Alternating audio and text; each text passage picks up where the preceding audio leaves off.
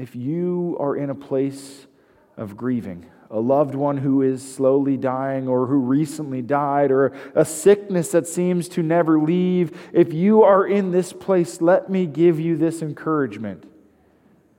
It's okay to hurt. And it's okay to pray fervently that God would change it. And it's okay to pour your hurt out upon others, not hurting them on purpose, but sharing your burden with them and say, I don't know how to get out of bed in the morning. I don't know what to do next. And if somebody shares their burden with you, it's okay to not have answers and to simply say, this hurts. And be present with them. And while we don't have a cave to go back to, and while cemeteries may or may not today bring us the same comfort and peace, we do have a place to go and to sit and to be in our grief.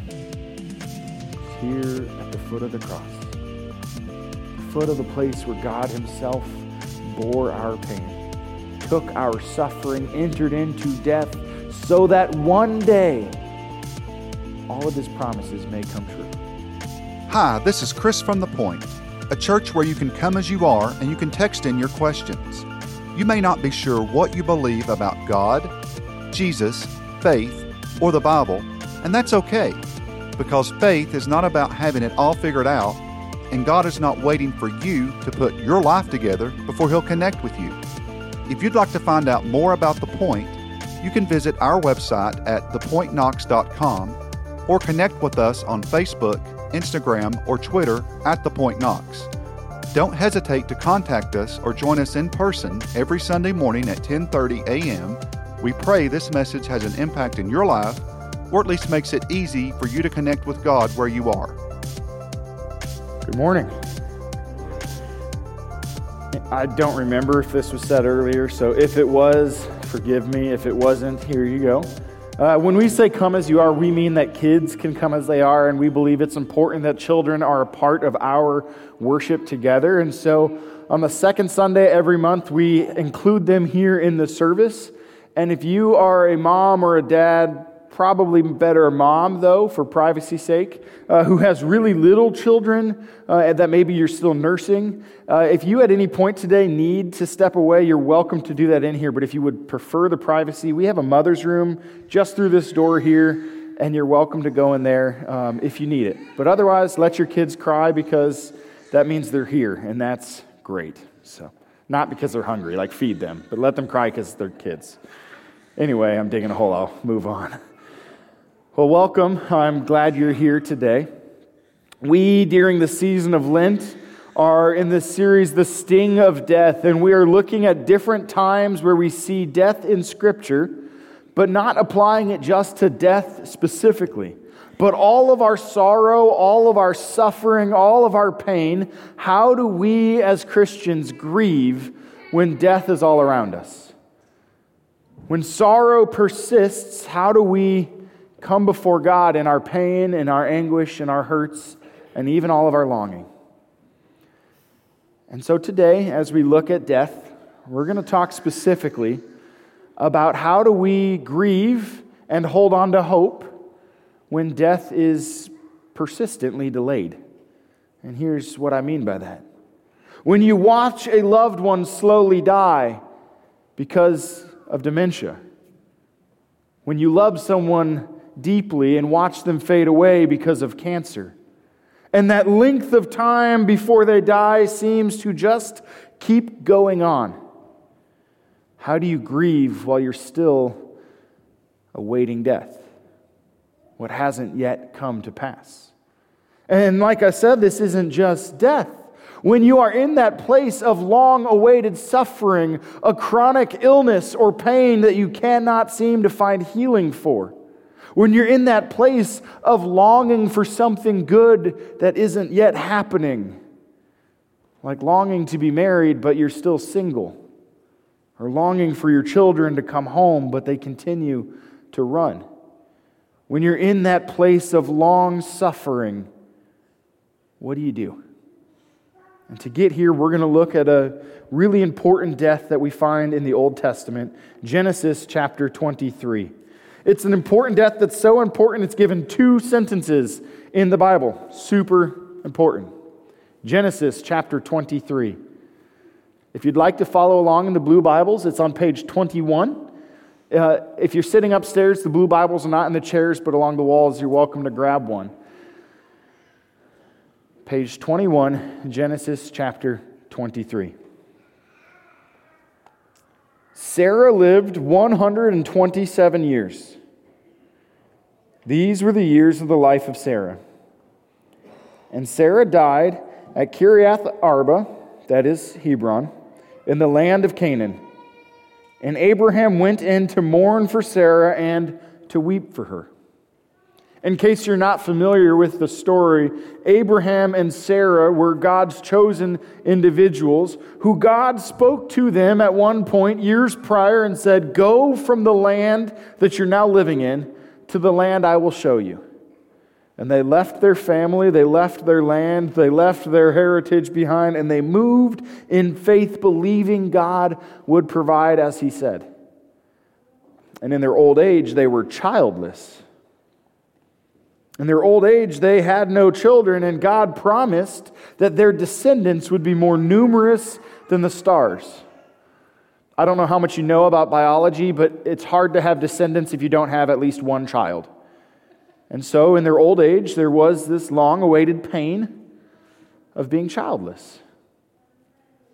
Now, before we get into that promise God made of their descendants, there's something that happens right before this that I think is worth us reading as well.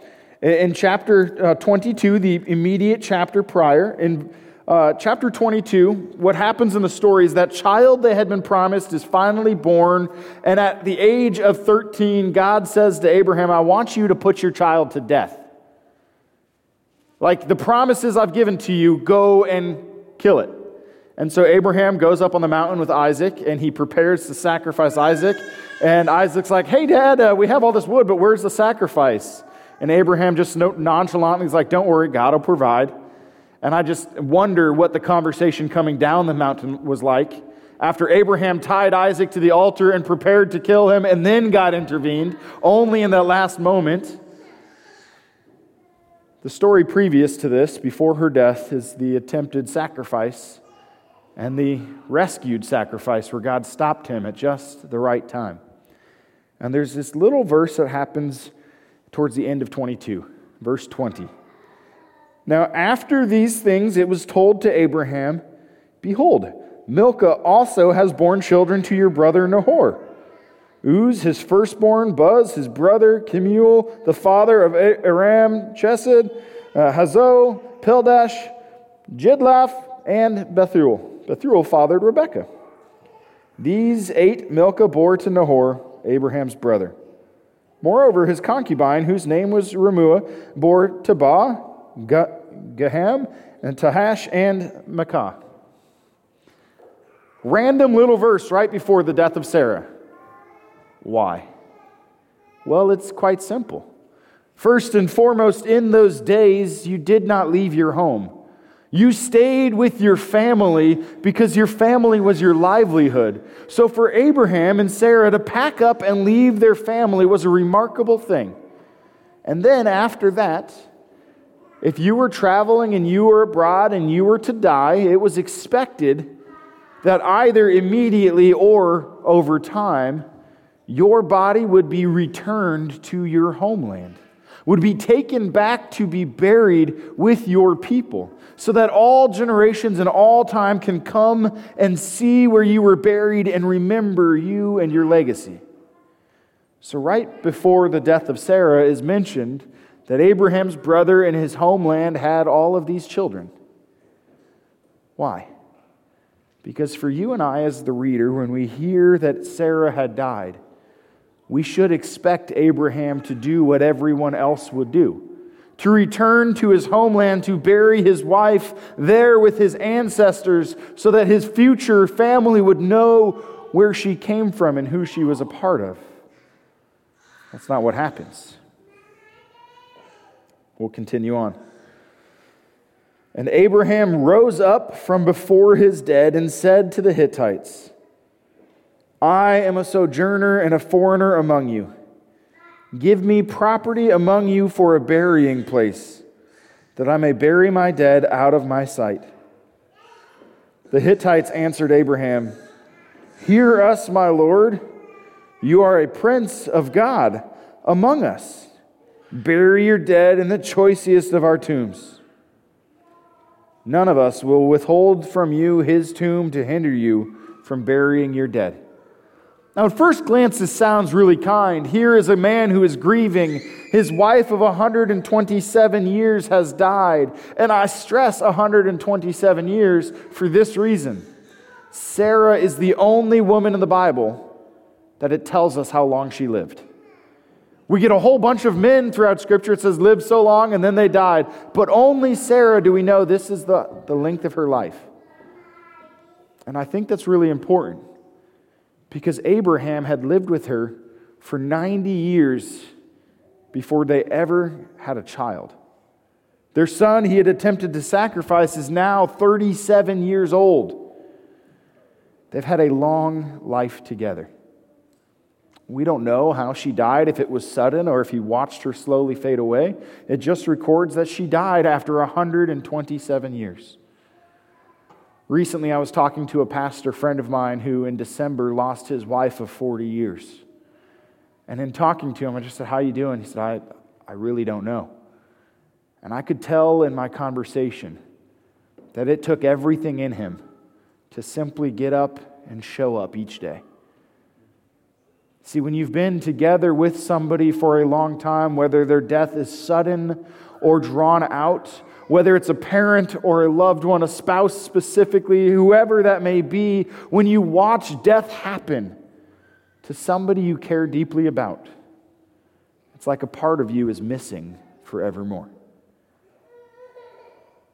Sarah was 127 years, and when she dies, Abraham goes to the locals and says, give me some land that I can bury my wife. And they respond in what appears to be kindness. We'll give you some land, absolutely. And yet, the culture of the time was such that this is more of a passive thing than an actual genuine kindness. Almost an obligatory, we have to say we'll give you something, so we'll give you something knowing you're going to turn it down. Because to be given the land would obligate Abraham to them forevermore. Functionally, if we offer this and you take it, now you have to do what we say and abide by our laws and follow our practices. That's the way this works. So there wasn't any chance Abraham was going to take what they offered. Continues. Abraham rose and bowed to the Hittites, the people of the land, and he said to them, if you are willing that I should bury my dead out of my sight, hear me and entreat for me Ephron the son of Zohar, that he may give me the cave of Machpelah, which he owns. It is at the end of his field. For the full price, let him give it to me in your presence as property for a burying place.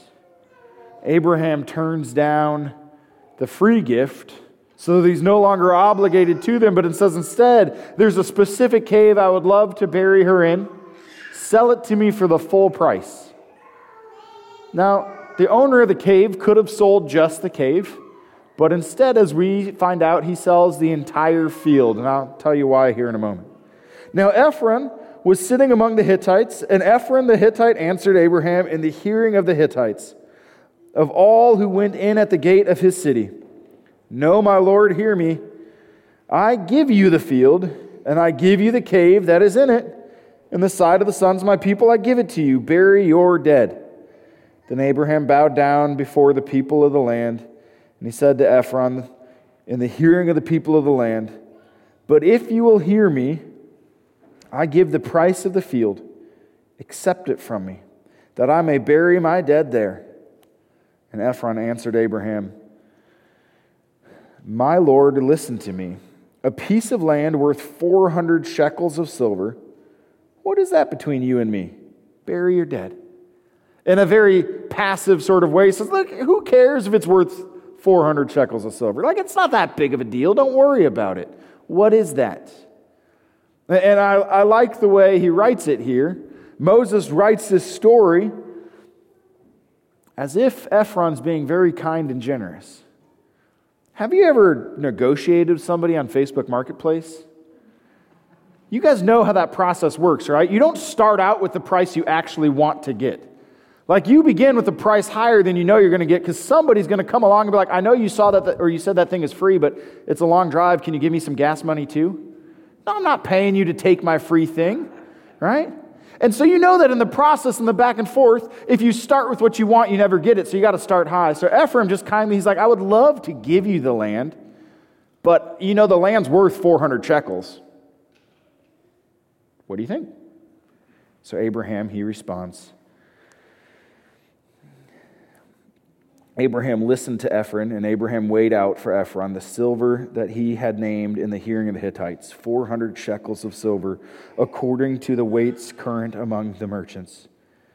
So the field of Ephron in Machpelah, which was to the east of Mamre, the field with the cave that was in it, and all the trees that were in the field, throughout its whole area was made over to Abraham as a possession in the presence of the Hittites, before all who went in at the gate of his city. After this, Abraham buried Sarah, his wife, in the cave of the field at Machpelah, east of Mamre, that is Hebron, in the land of Canaan.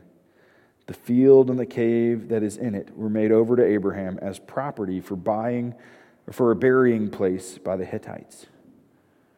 We could very easily skip over all of this and say that's a weird story about needing to have a cemetery plot. But there's something so much more going on here. See, Abraham insists that he's not going to be in obligation to these people. He's going to purchase it so that he continue his own customs and practices, specifically those of the Lord and not their customs and practices. And he could have just purchased the cave alone, but instead Ephraim says, how about this field as well? And if you buy the field, you have to pay taxes on the field, not just the cave. And Ephraim's able to just wipe his hands and say, I have no longer any financial obligation to this land that I can't get anything from later. And he just gives it over to Abraham for a price. But here's the thing that I think is worth noting. If you flip back just a few chapters in God's promises, chapter 17, verse 8, God, as he's promising to Abraham and Sarah all the blessings, this is what he says. And I will give to you and to your offspring after you the land of your sojournings, all the land of Canaan, for an everlasting possession, and I will be their God. God has promised this land belonging to the Hittites will one day, for all of eternity, belong to Abraham and Sarah and their descendants. By the time Abraham eventually dies, the only part of the land of Canaan that belongs to him is not a part that was given to him, but one he purchased to bury his wife. God's promise that it would all be his was never once in his life fulfilled. In fact, nothing was given, he had to pay for it. Why does Moses, as he's writing this story, spend so much time detailing the burial plot and not the death? I believe there's two reasons. First, when death is prolonged, when we see a long life with somebody and sorrow and sickness and pain and suffering is drawn out, there's a reality for every one of us. A reality we in the modern world try to avoid. Death will happen. It's just a matter of time. For Sarah, she had 127 years, most of which were with Abraham. A really, really long time. And Abraham, as the story unfolds, he goes on later to remarry. And yet, at her death, he weeps. It does not matter that we know that death is not the end. Oftentimes when people are grieving, we try to comfort them quickly by saying, it's okay, Jesus, he will fix this. Your loved one will rise again. We try to just move on from the pain and the sorrow. And I think it's really, really important, whether that grief is prolonged or sudden, when it's one who leaves a great hole in our heart, that we begin with the real honest assessment that death hurts. And we can stay in that place of death hurting for a while. There's no timeline by which at this point you need to move on and get over it and be fully yourself again. In fact, even as Abraham remarried, he was always missing Sarah. There's a part of him that always was gone because she was no longer with him. When it comes to prolonged sickness and sorrow and death, the only way we learn to grieve is first and foremost being really honest. This hurts. It says that Abraham went in to mourn for Sarah and to weep for her.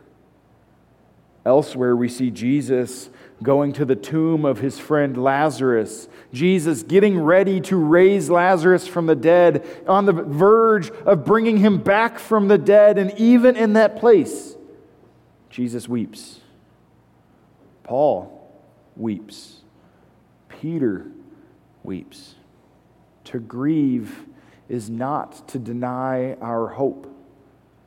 Abraham and Sarah believed fully in the promises of God. Promises which they never saw fulfilled in their life. And even in their faith, Abraham wept.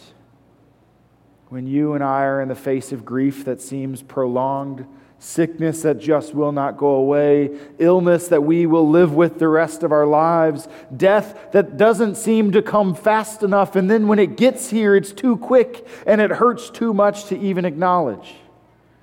We have to begin by recognizing death always comes at an emotional cost. There's a second cost to death. Death will always come with a financial cost. Death will always come with some kind of physical toll that we have to pay. And I'm not just talking about a mortuary industry that makes a lot of money. In fact, last year alone, the mortuary industry in the U.S. made $19.5 billion. I'm not just talking about that kind of cost. No, when you are loving someone as they slowly die, you pour out your time and your energy and your money and everything you have to care for them.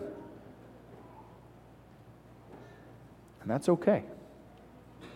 Sometimes I think we feel guilty because what if we could have spent a little more?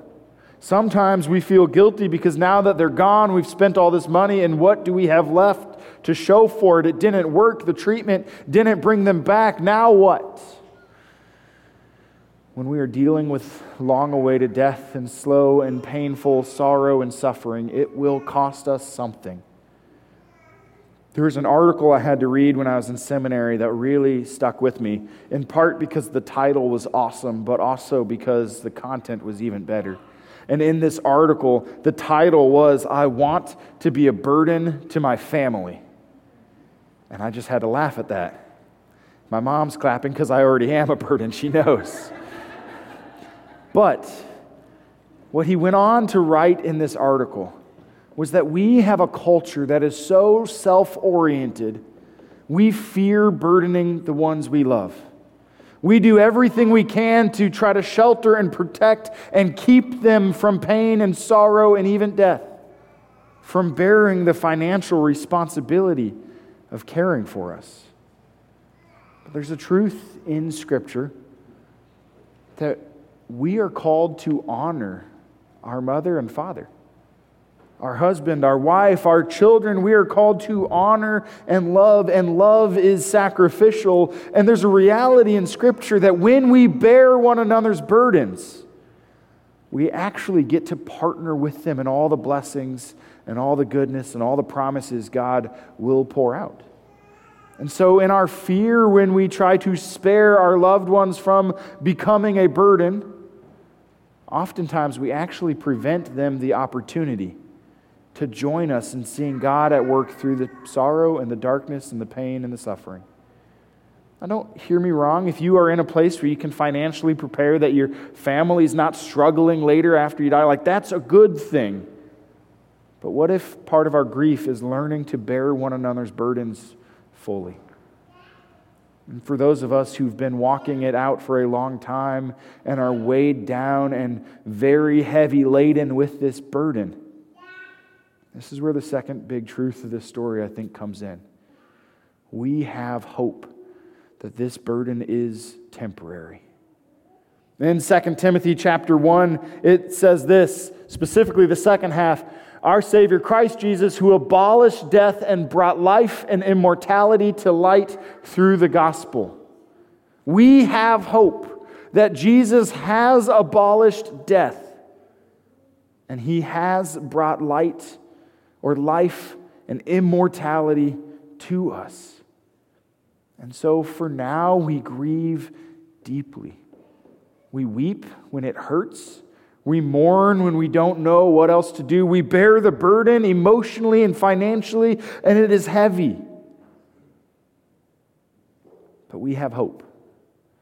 And the hope is that just like Sarah and Abraham, though we don't yet see the promises of God fulfilled, He will fulfill them. Though we don't yet see all of our hope fulfilled and that death is no more and that sorrow and suffering will still happen, there is a day when this will be no more. And all of your grief one day will cease forevermore. And one day every tear will stop. And death will no longer have any sting. One day. Now, the really neat thing about the story of Sarah and her death, the only land in Canaan that Abraham ever owned in his life, that he had to purchase of his own money, not that was given to him freely. The really cool thing in the story is this is not the end of their story. See, a few hundred years later, after God rescues His people from Egypt, they come back to this tomb and this place, and there they bury Jacob, the grandson of Abraham. In fact, there they bury Jacob and Isaac and Rebekah and Leah, the whole generations, right there in one place. Not in their homeland where they came from, but the new land that God was giving to them. The new land He was pouring out not in Abraham's time, not in Sarah's time, but hundreds of years later in their descendants to come. And this place became a source of peace and hope and joy. That through all the pain and all the sorrow, God was faithful to His people. If you are in a place of grieving, a loved one who is slowly dying or who recently died, or a sickness that seems to never leave, if you are in this place, let me give you this encouragement. It's okay to hurt. And it's okay to pray fervently that God would change it. And it's okay to pour your hurt out upon others, not hurting them on purpose, but sharing your burden with them and say, I don't know how to get out of bed in the morning. I don't know what to do next.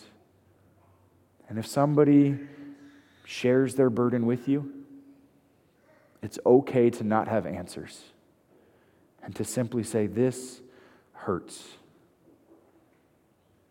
And be present with them. And while we don't have a cave to go back to, and while cemeteries may or may not today bring us the same comfort and peace, we do have a place to go and to sit and to be in our grief. It's here at the foot of the cross, the foot of the place where God Himself bore our pain, took our suffering, entered into death, so that one day all of His promises may come true. About 1.5 years ago, I had the opportunity right here to sit with a man who was going through a lot of pain. He had seen a lot of death in his life and was deeply hurting. and had no words to say. And neither did I. So we got down on our knees right here, and we just stared at this cross. And I said, I'll sit here as long as you want. And we just sat there, mostly in silence, as tears flowed down both of our faces for nearly an hour. And I might not yet be an old man, but these knees are not made for an hour to be on them. I sat there. And at the end, he wiped his tears away. He said, thank you. That was that, with very few words spoken. You and I don't need a cave to go and grieve our loved ones. We have the cross. So we can take all of that pain and sorrow and burden and be honest and lay it before Jesus. And he'll be enough for one more day. Will you pray with me? God, you have abolished death. And yet for now, death still reigns. You have brought immortality to light. And yet for now, the darkness of death looms overhead. As we persist in our grief, the loneliness and the hurt of those who are gone, the questions of what if or what should we have done differently, as we persist in the pain of the things you continue to not provide. Teach us to be honest with our pain, to be okay with weeping and mourning. And God, we ask that you would teach us to trust in your promise. That maybe tomorrow and maybe the day after and maybe not for another 60 years, but there will come a day when every tear is wiped away. As Abraham and Sarah died, still having not yet seen your promises come to pass, but they believed. Teach us to believe when we don't know where to turn or how to get through this moment. Teach us to trust that you are faithful and good when everything else is falling apart. May we find our hope at the foot of your cross, there in the presence of God who entered into our suffering to bear our grief and our shame, to bear our burden for us. In that we find comfort. Amen. As we go through this series and we talk about grief and we talk about pain, you're going to hear this from me pretty much every week. If you are bearing the pain and the burden of grief, don't do it alone. Let someone sit beside you and weep with you and grieve with you. Let someone come alongside you not to offer platitudes, but to remind you that even in your loneliness and the hurt, you are not alone. And we will be here however long it takes until Christ brings that healing you need. As we continue our worship, we're going to continue by collecting an offering. Every week, we believe that an offering is an opportunity to partner with God in the work that He is doing. To partner with God and say, hey, we believe that through our finances, you can continue to encourage and connect those who are far from you, to show your love to those who need it most right now. And so in this place every week, I encourage, if you're somebody who prefers to give physically, to place your gift in the black boxes as you exit, either your cash or your check. If you filled out one of those Connect cards with a way we can pray with you or we can contact you, you can place that there as well. Today, I want to encourage you to maybe consider something you haven't done before. One of the biggest blessings God has given to us financially as a church is several of you have committed to partnering with us not just once or twice, but on an ongoing basis. And you've done so through reoccurring giving online, so that even when you're out of town or you oversleep because it's daylight savings time or you're really busy, you can continue to partner and say, I want to be a blessing with my finances. So for those of you who've done that in the past, thank you. It makes a huge difference in making sure that the lights stay on and the doors stay open. And if you've never considered that before, you can do that at thepointknox.com by clicking the little teal button in the bottom corner. Whether you give for the first time or the 100th time, I want you to know this. It does not matter how much you give. We do not give to get God's love, but because we already have it. Thank you. Now, every week, you guys text in questions, and I do my best to respond. Emily, what questions came in today? Okay, first we have one from last week that came, or a couple weeks ago, I think, that we missed. So this says, is it possible to believe in holistic healing? For example, is it Reiki, crystals, or chakras, and still be a Christian? It's possible. I would say that we have to be cautious because holistic healing is good. But a lot of things like crystals and these energies, the concepts actually are not found in Scripture. They're found in Eastern theology. They're found in Hinduism and Buddhism and some of these more spiritualism practices that are centered less in Christ and more in connecting to the power of the world. And so while it's possible you can be a Christian and believe in those things, I think it's important as Christians that we find all of our power, all of our healing, all of our source of strength, not from the universe, not from the world, but from Christ himself. And so if you can do both, perhaps, I would just say be cautious and consider maybe finding the Holy Spirit to do healing. Because, we see that happen in Scripture, so, yeah. Interesting. Someone said, I love how great thou art. So do I. Yes. Can I say something really fast? You probably will anyway, so go ahead. I am. Yeah, I'm going to say it. My grandpa's name is Arthur, and he always says his favorite hymn is How Great Thou Art. Isn't that great? That's like next level dad joke. Yeah, but then I also have to really focus on the Lord when I sing it, because otherwise I'm thinking of Arthur. Arthur Oswald. He's not watching online. Because he's like 98, isn't he? He is 99, yes. 99. Are they okay. having a baby anytime soon? Who knows? Power of the Holy Spirit. Okay. The next question is, does the Bible say anything about aliens? If not, what is your take on them from a theological or religious standpoint? To my knowledge, the Bible says nothing about aliens. However, the Bible says nothing about a lot of things, so that doesn't mean they don't exist. I really like the perspective C.S. Lewis offers in his Space Trilogy. If you've ever read it, it's pretty cool. If you've never read it, it's super strange. But he offers this perspective where basically all of the universe is teeming with life. And the reason we on earth can't see all the rest of life is because in our brokenness and our sin, there's almost this veil of darkness that covers us.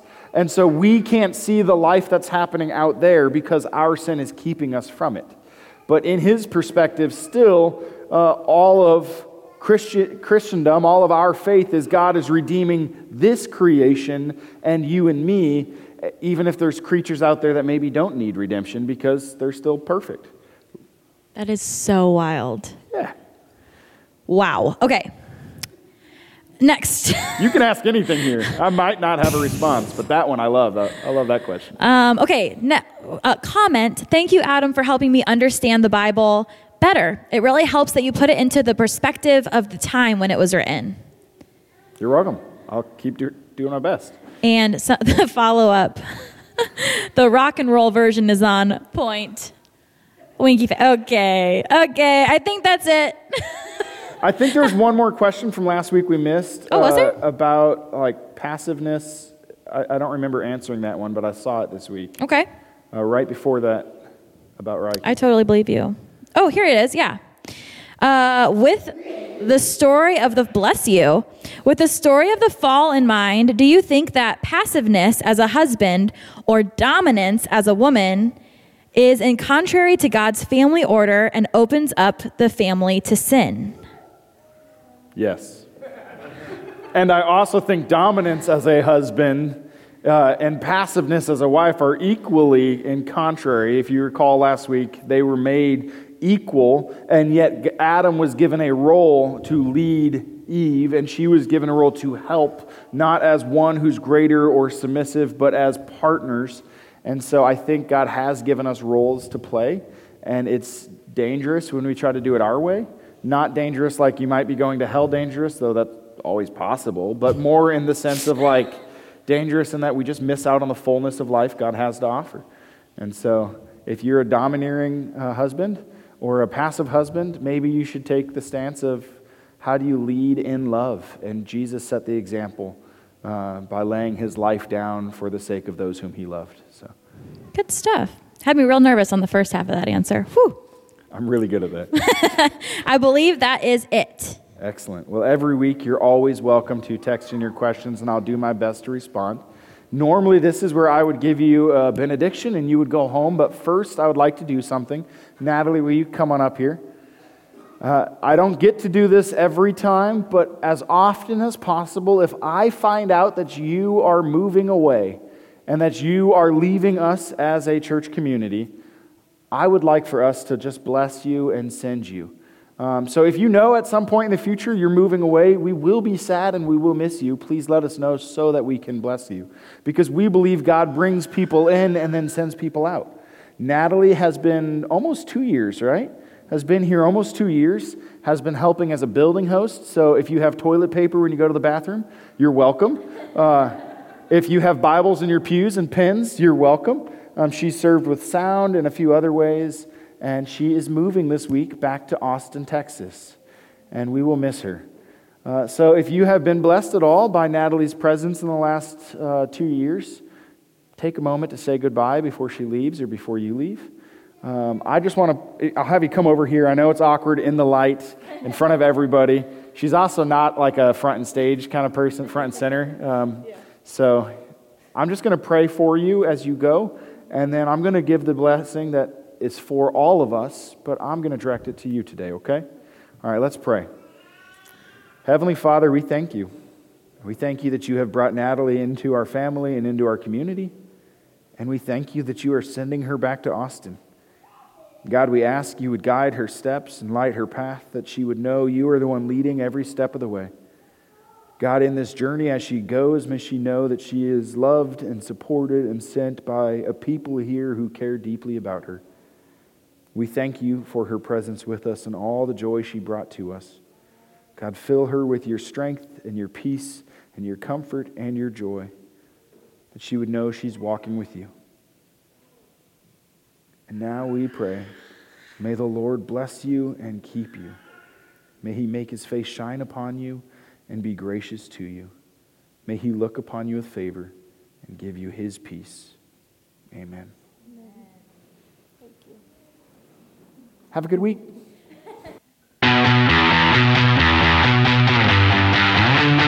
Thank you for listening to one of our Sunday morning messages. If this message has made an impact in your life, please let us know. Simply fill out the Contact Us page on thepointknox.com. And if you'd like to be a part of supporting the Point Ministry, simply go to thepointknox.com/support. Don't hesitate to contact us or join us in person every Sunday morning at 10:30 a.m. We pray this message has an impact in your life, or at least makes it easy for you to connect with God where you are.